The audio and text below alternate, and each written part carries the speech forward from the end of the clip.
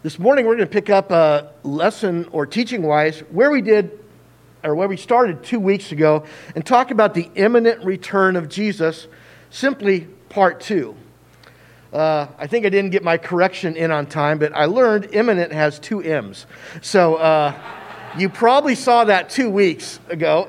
I kept looking at that 2 weeks ago. That doesn't look right, but what I did not do is look it up.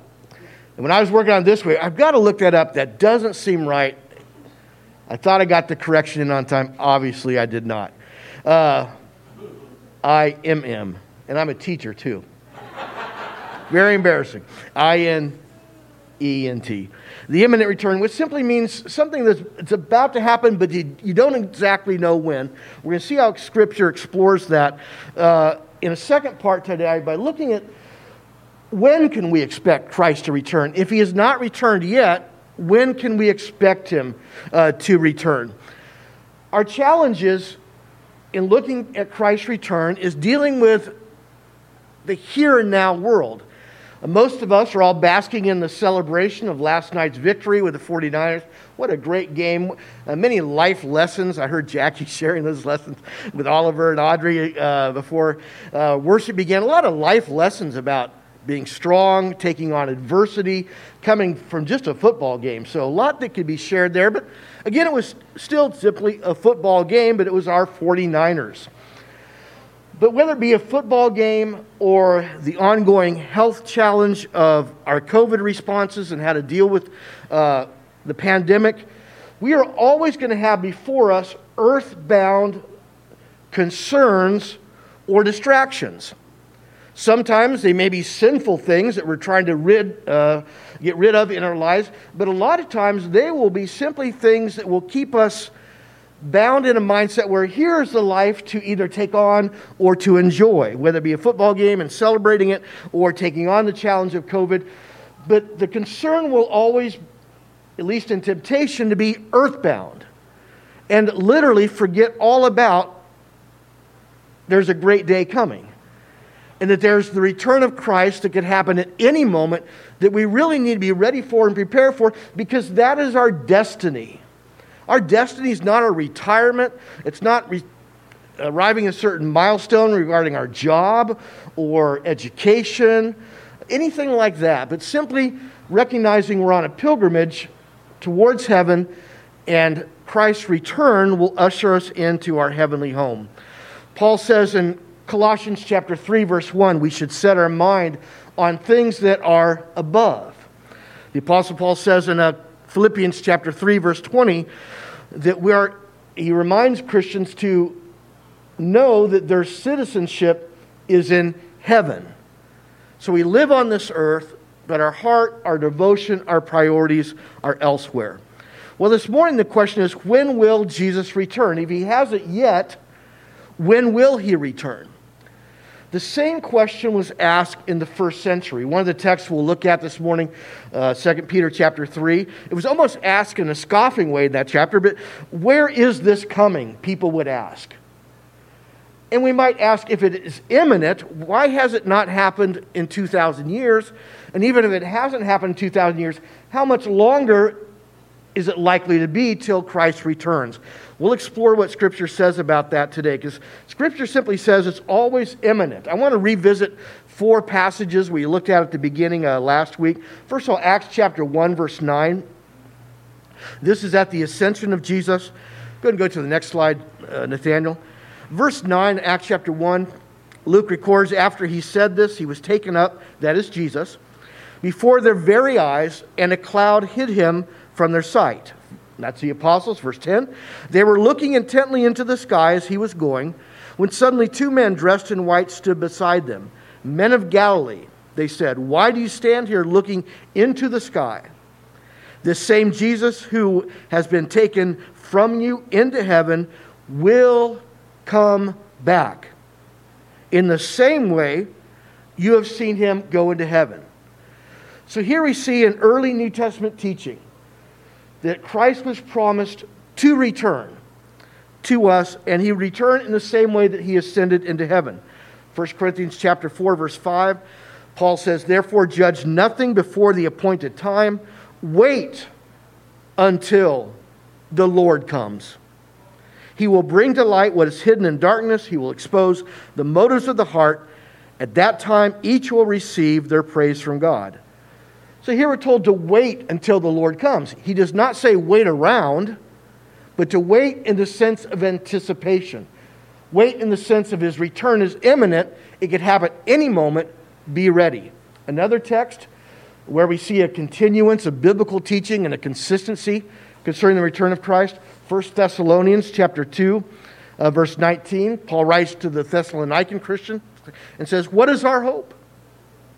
Our joy, or the crown in which we glory in the presence of our Lord Jesus when He comes? Is it not you?" Here Paul's saying the glory or the joy of the apostles is simply in them and Christ's investment in their life, but he invokes again when He comes. This is the pivotal event. This is where the hearts and the minds of believers were to be focused upon being the kind of people that Christ died for when Christ comes. Another text, 1 John chapter 3, verse 2. John writes to the believers in this book, "Dear friends, now we are the children of God, and what we will be has not yet been made known. But we know that when, not if, but when Christ appears, we shall be like Him, for we shall see Him as He is."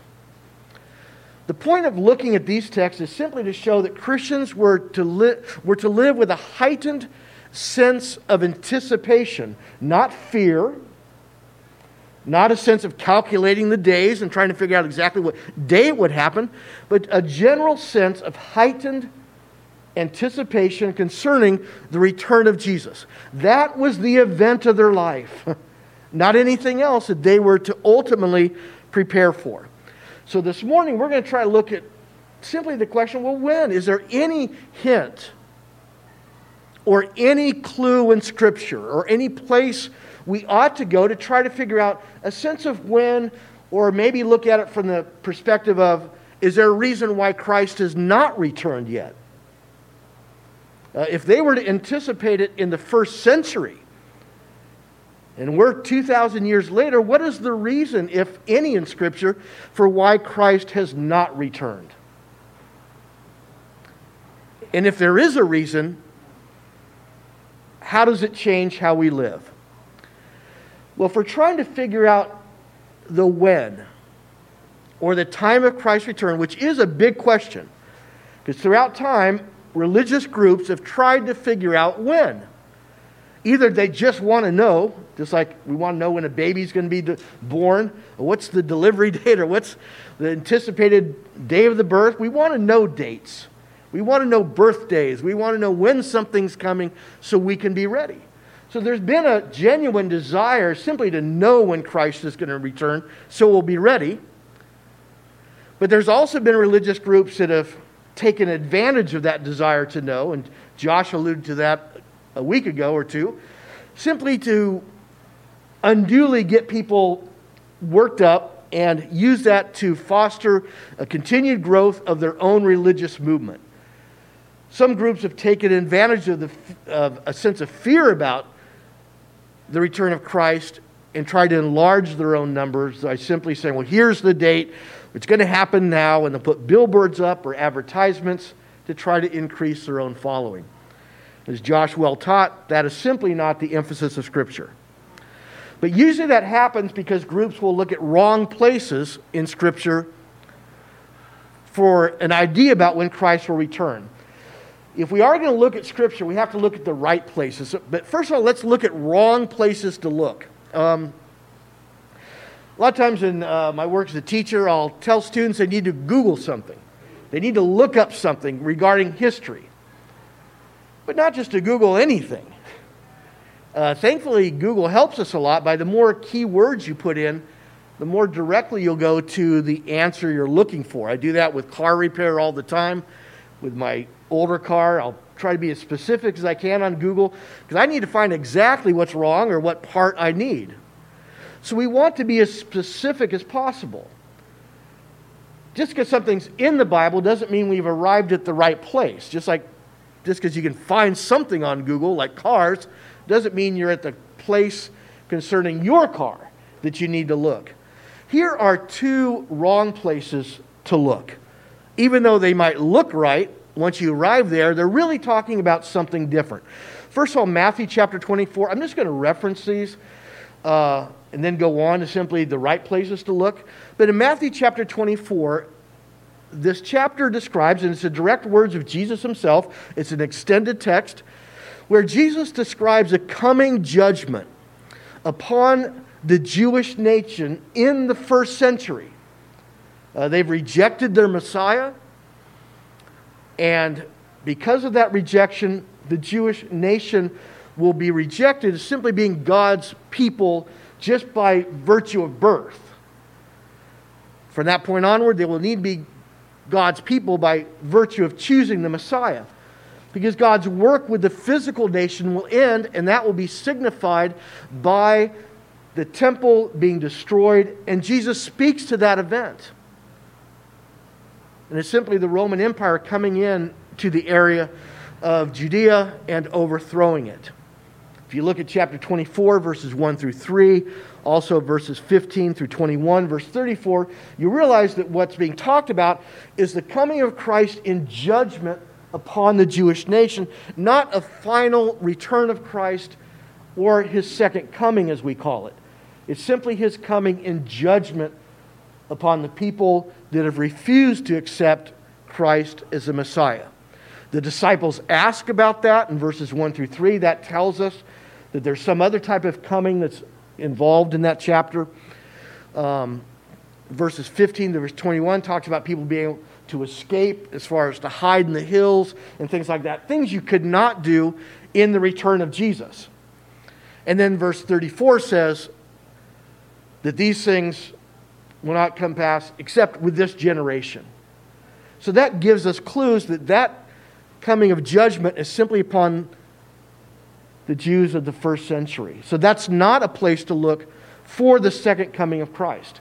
Neither is the book of Revelation. People think, well, it's the last book. Certainly that talks about the end of the world and the return of Christ. It really does not. The book of Revelation is very similar in ways to Matthew chapter 24. The book of Revelation, it should be this book, not this chapter, but this book describes a coming judgment of God upon the Roman Empire. The Roman Empire was persecuting Christians at that time, and that persecution would intensify. So chapter 1, verses 1 through 3, as Josh talked about in his lesson, speak to the fact that these things would happen soon. That is a judgment upon the Roman Empire that was persecuting Christians. It's not talking about the second coming of Christ or the general return of Christ. There's other places in chapter 16, verse 19, 17, verse 9, that indicate it's Rome that's under consideration that will receive judgment from God. So basically, in a nutshell, those are two places not to go. Well, the question then would be, well, where do you go? That's where we'll spend our time now for just a few moments. When will Jesus return? Here's the right places to look. 1st and 2nd Thessalonians and 1st and 2nd Peter. If you're looking for teaching upon the return of Christ, these are the places to go. Why? First of all, there's 4 letters written by 2 different apostles. One, Peter, the apostle Paul. Apostles were hand-chosen followers of Jesus Christ that were to carry on the mission of him upon this earth. They received direct revelation from God concerning what they wrote about.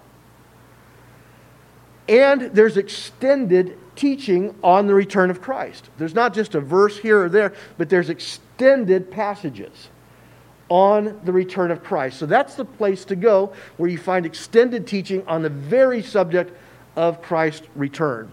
There's straightforward language. The book of Revelation contains a lot of what's called apocalyptic language, which is unusual to us, but it's found a lot in the Old Testament.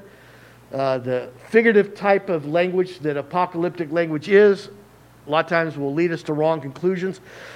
about exactly what's meant if we don't read it right. But in 1st and 2nd Thessalonians and 1st, 2nd Peter, very straightforward, literal language as you read it. Also, these chapters are answering questions about the return of Christ. So this is simply the right place to go when looking for answers. So that's where we're going to spend our time. First of all, concerning when Christ will return, here's the one thing we do know. The time is unknown, except that it will be unexpected. This is what stands out first concerning the return of Christ in Scripture. The time is unknown, except that it will be unexpected. Go ahead and look now at 1 Thessalonians chapter 5. This is one of the chapters and the books where we can go to find a direct answer. I want to start reading with chapter 4, verse 13, because that's where the teaching on the return of Christ begins. We looked at this last lesson. We'll look at it again, but we'll focus now on chapter 5, 1 through 3, because we find the time element being addressed in chapter 5, 1 through 3. First of all, verse 13, chapter 4, and then you'll see come up on the screen, chapter 5, 1 through 3. Paul writes in 4:13, "Brothers and sisters, we do not want you to be uninformed about those who sleep in death, so that you do not grieve like the rest who have no hope. We believe that Jesus died and rose again. And so we believe that God will bring with Jesus those who have fallen asleep in Him." Verse 15, "According to the Lord's word, we tell you that we who are still alive, who are left till the coming of the Lord, will certainly not precede those who have fallen asleep. For the Lord Himself will come down from heaven with a loud command, with the voice of the archangel, and with the trumpet call of God, and the dead in Christ will rise first." Verse 17, "After that, we who are still alive and are left will be caught up together with them in the clouds to meet the Lord in the air. And so we will be with the Lord forever. Therefore, encourage one another with these words." Now we'll go into chapter 5, 1 through 3. Here's the time element under consideration. Now, brothers and sisters, about times and dates, there it is. The question we want to know most often, times and dates. When's it going to happen? About times and dates, we do not need to write you or write to you. For you know very well that the day of the Lord will come like a thief in the night. While people are saying peace and safety, destruction will come on them suddenly as labor pains on a pregnant woman, and they will not escape. I'll just add verse 4, "But you, brothers and sisters, are not in darkness, so that this day should surprise you like a thief." Okay, we can learn a lot about the timing of Christ's return simply from these first 3 verses of chapter 5. First of all, we're told it's about times and dates. So the Apostle Paul is saying, look here, I'm addressing the very thing that is very pressing in the minds of many. He says, first of all, verse 1, "We do not need to write you, for you know very well that the day of the Lord will come like a thief in the night." What Paul says here when he says we don't need to write you is that he had already given instruction about this subject. Early Christians had already been taught about the return of Christ and the timing of it. So he's indicating he's already taught about it, but he's simply reiterating what he said. He says, verse 2, "For you know very well the day of the Lord," and just pause there, the day of the Lord, in the context here, is the return of Christ. Because that's what was under discussion in the end of chapter 4. "The day of the Lord will come," it says, "like a thief in the night." There's our clue. You might say, that's not a day, that's not a year. Exactly. That's the only sense of timing that we have. And that's exactly the way God wanted it. Well, what does that mean? He's coming like a thief in the night. Well, we think in negative ways when we think of a thief in the night coming. And in a very real way, we should. But the idea there is he's coming unexpectedly. In fact, he's probably coming in a time people will least expect it, which is the opposite of what a lot of religious groups try to teach. They try to teach, well, we have difficult times now, and that's happened all throughout the centuries, where groups will look at really difficult things going on in their time, whether it be World War I, World War II, the Cold War. Some have taken advantage of the pandemic, things like that. Well, this is signs that Christ is going to return because it looks real bad. And sure enough, on the news, it looks real bad all the time. And they'll say, well, this is the time maybe that Christ is going to return. If anything, it's the opposite. Notice what people will be saying in the general time that Christ returns. While people are saying, verse 3, what? Peace and safety, destruction will come upon them. If anything, if there's any indication of the general time frame of Christ's return, it's going to be a time where people are basically comfortable. It's not going to be a time of heightened hostility between countries or plagues upon the earth, things like that. It's going to be a time where things are pretty comfortable. It says they will be saying peace and safety, but destruction will come upon them as labor pains on a pregnant woman, and they will not escape. Now, the emphasis of this text is upon those who are hostile or at least ambivalent towards Jesus. They're going to experience this and won't even be looking for it. But simply for the believer, it could happen at any moment. But if there's any sense of timing, it will be a time where most people will be thinking, hey, this is a good time, let's enjoy it. That's the only real time frame we have. It's going to be completely unexpected. So Scripture keeps putting forward the idea that when Christ comes or at His appearing, but there's not any more specificity given to that timing other than it being unexpected. So that simply means we always have to be ready. But how do you prepare for that? We have to do it all the time at school with drills. Our assistant principal in charge of the 5 different drills we do at school just will tell us we have a drill coming this month. And that's all he tells us. And he's the only one that knows the exact time and date they're going to do it. What period? He doesn't even tell his right-hand people. He wants it to be completely unexpected, but still us knowing it's coming this month. So what do? We practice. We practice. What to do if it is some outside threat to the school. We practice what to do if simply maybe a wild dog has ran into the school that's a threat. We practice if some chemical is coming through the AC system. We practice for everything, an earthquake. But whenever the drills happen, we never know the exact time. Because what's going to happen?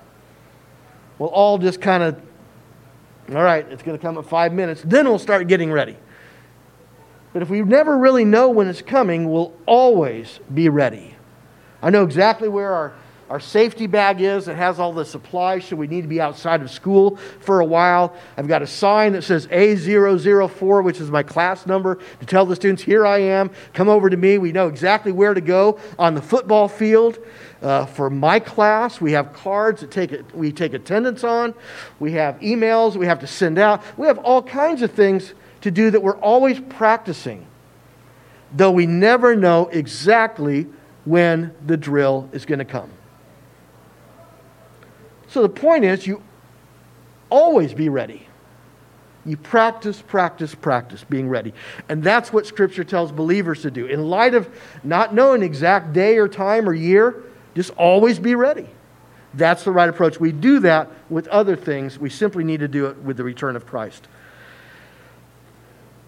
Second, and this will be our final point concerning the return of Christ. Concerning when He'll return, His return will happen when God's patience is complete. Christ's return will happen when God's patience is complete. Go ahead and turn over to 2 Peter chapter 3. 2 Peter chapter 3. We've already looked at the answer to when. We don't know. It's simply unexpected. It was for Christians in the first century, 2,000 years ago, the same for us today. Well, a natural question that would come up next is, well, why? Why wait so long? I mean, 2,000 years is a long time to us, and it could be 2,000 or more years. And we start thinking, well, why hasn't it happened yet? And that's what causes some to go into a state of complacency. Well, if it hasn't happened yet, maybe it's never going to happen. Or maybe we missed it. Or something like that. Let's see what 2 Peter teaches us about the return of Christ and why Christ has not yet returned. Let's begin with verse 1 of chapter 3 of the second book. But we'll focus on verses 8 through 10. So if you have your Bible with me, we'll start at verse 1. But we'll focus on what's said in verses 8 through 10. Here Peter's writing about the return of Christ, or the day of the Lord as he calls it. He says, "Dear friends," verse 1, chapter 3, "this is now my second letter to you. I have written both of them as reminders to stimulate you to wholesome thinking. I want you to recall the words spoken in the past by the holy prophets and the command given by our Lord and Savior through your apostles." Verse 3 now. "Above all, you must understand that in the last days, scoffers will come, scoffing and following their own evil desires. They will say, 'Where is this coming He promised? Ever since our ancestors died, everything goes on as it has since the beginning of creation.'" Verse 5.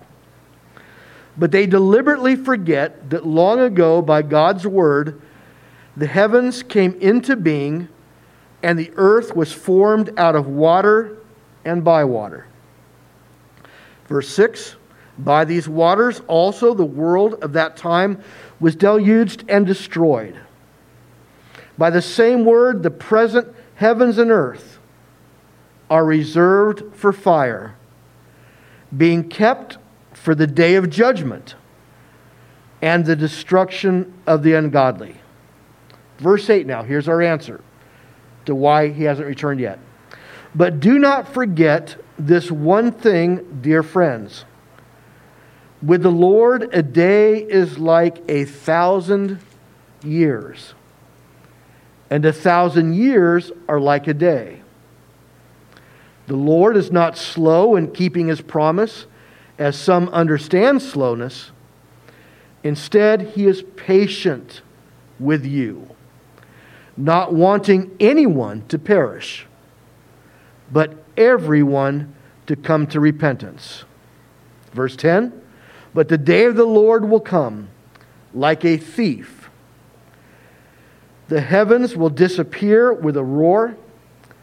The elements will be destroyed by fire, and the earth and everything done in it will be laid bare." Let's stop here. The teaching goes on, but we'll stop here because we're going to focus simply on why He has not returned yet.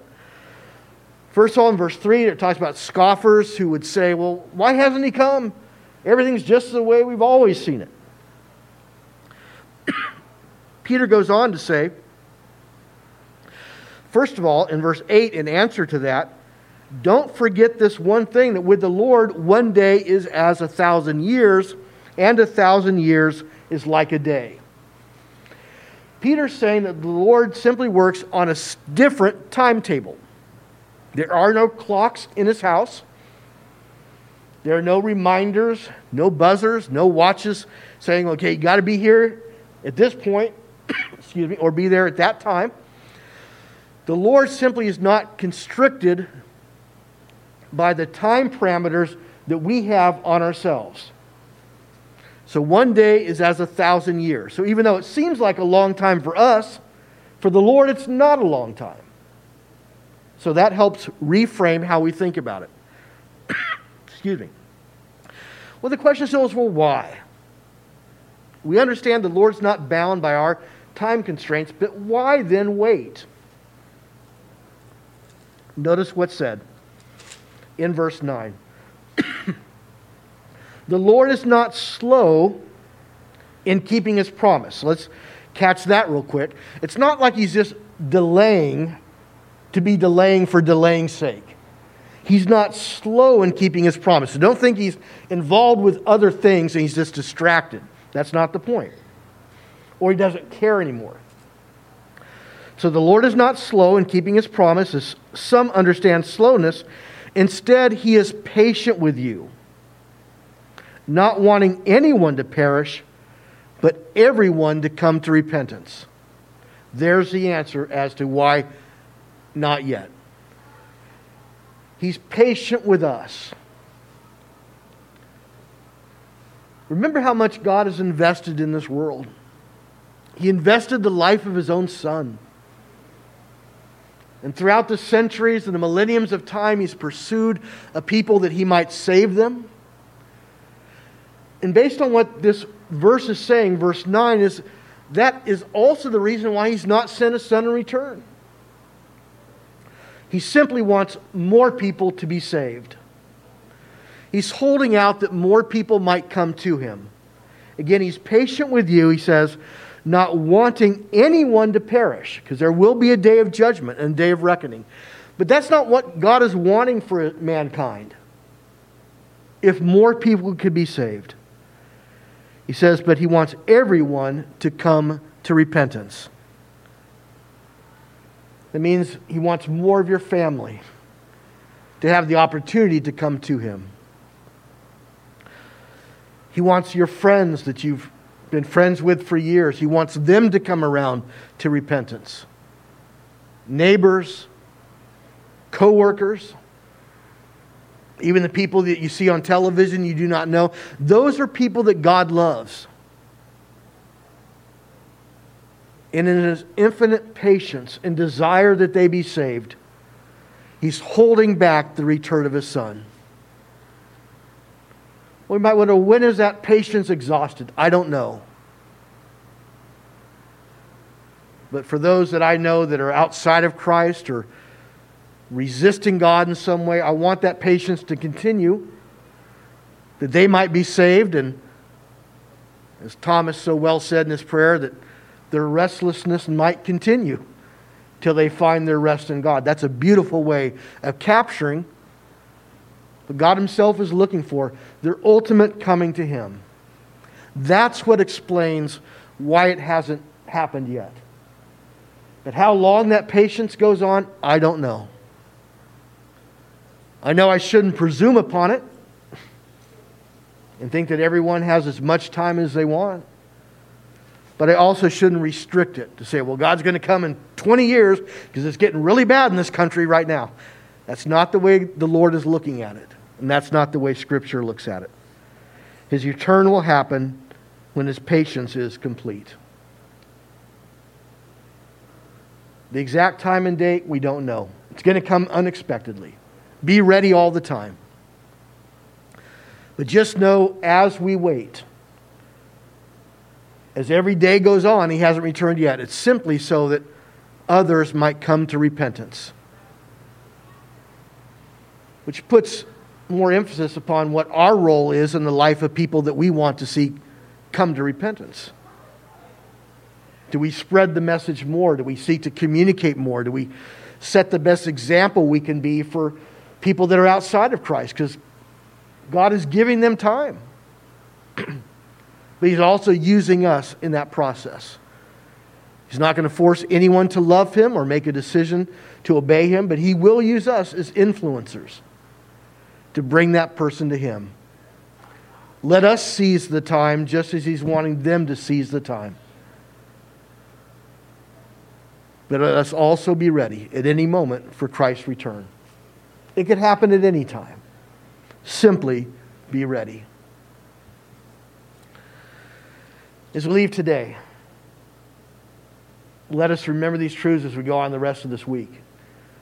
That every day, despite its joys and sorrows, is still another day that just brings us closer to eternity. As many said, live every day as if this is your last. Not in some frightful sense, but to use the days well. But always have your bags packed. Be ready to go should the alarm sound, and it's not a drill. Be ready to go. And when Christ returns, if we are all alive, we'll be ushered up in the air together to be with Him forever. That's why it's called a great day. There's a great day coming. Just a moment, we're going to sing a song to encourage anyone to make a decision, either privately to go forward and follow in Christ, or take advantage of the great spiritual setting we have here to make a decision to be obedient or to be repentant in some way, and have the encouragement and support of the people that are here. You can be baptized into Christ, making a commitment to put away the old life and to take on a new life, so that you'll know you're ready. You'll know you're ready for the return of Christ. Simply make a decision to go forward today with whatever you need to in your life, and you will not regret it.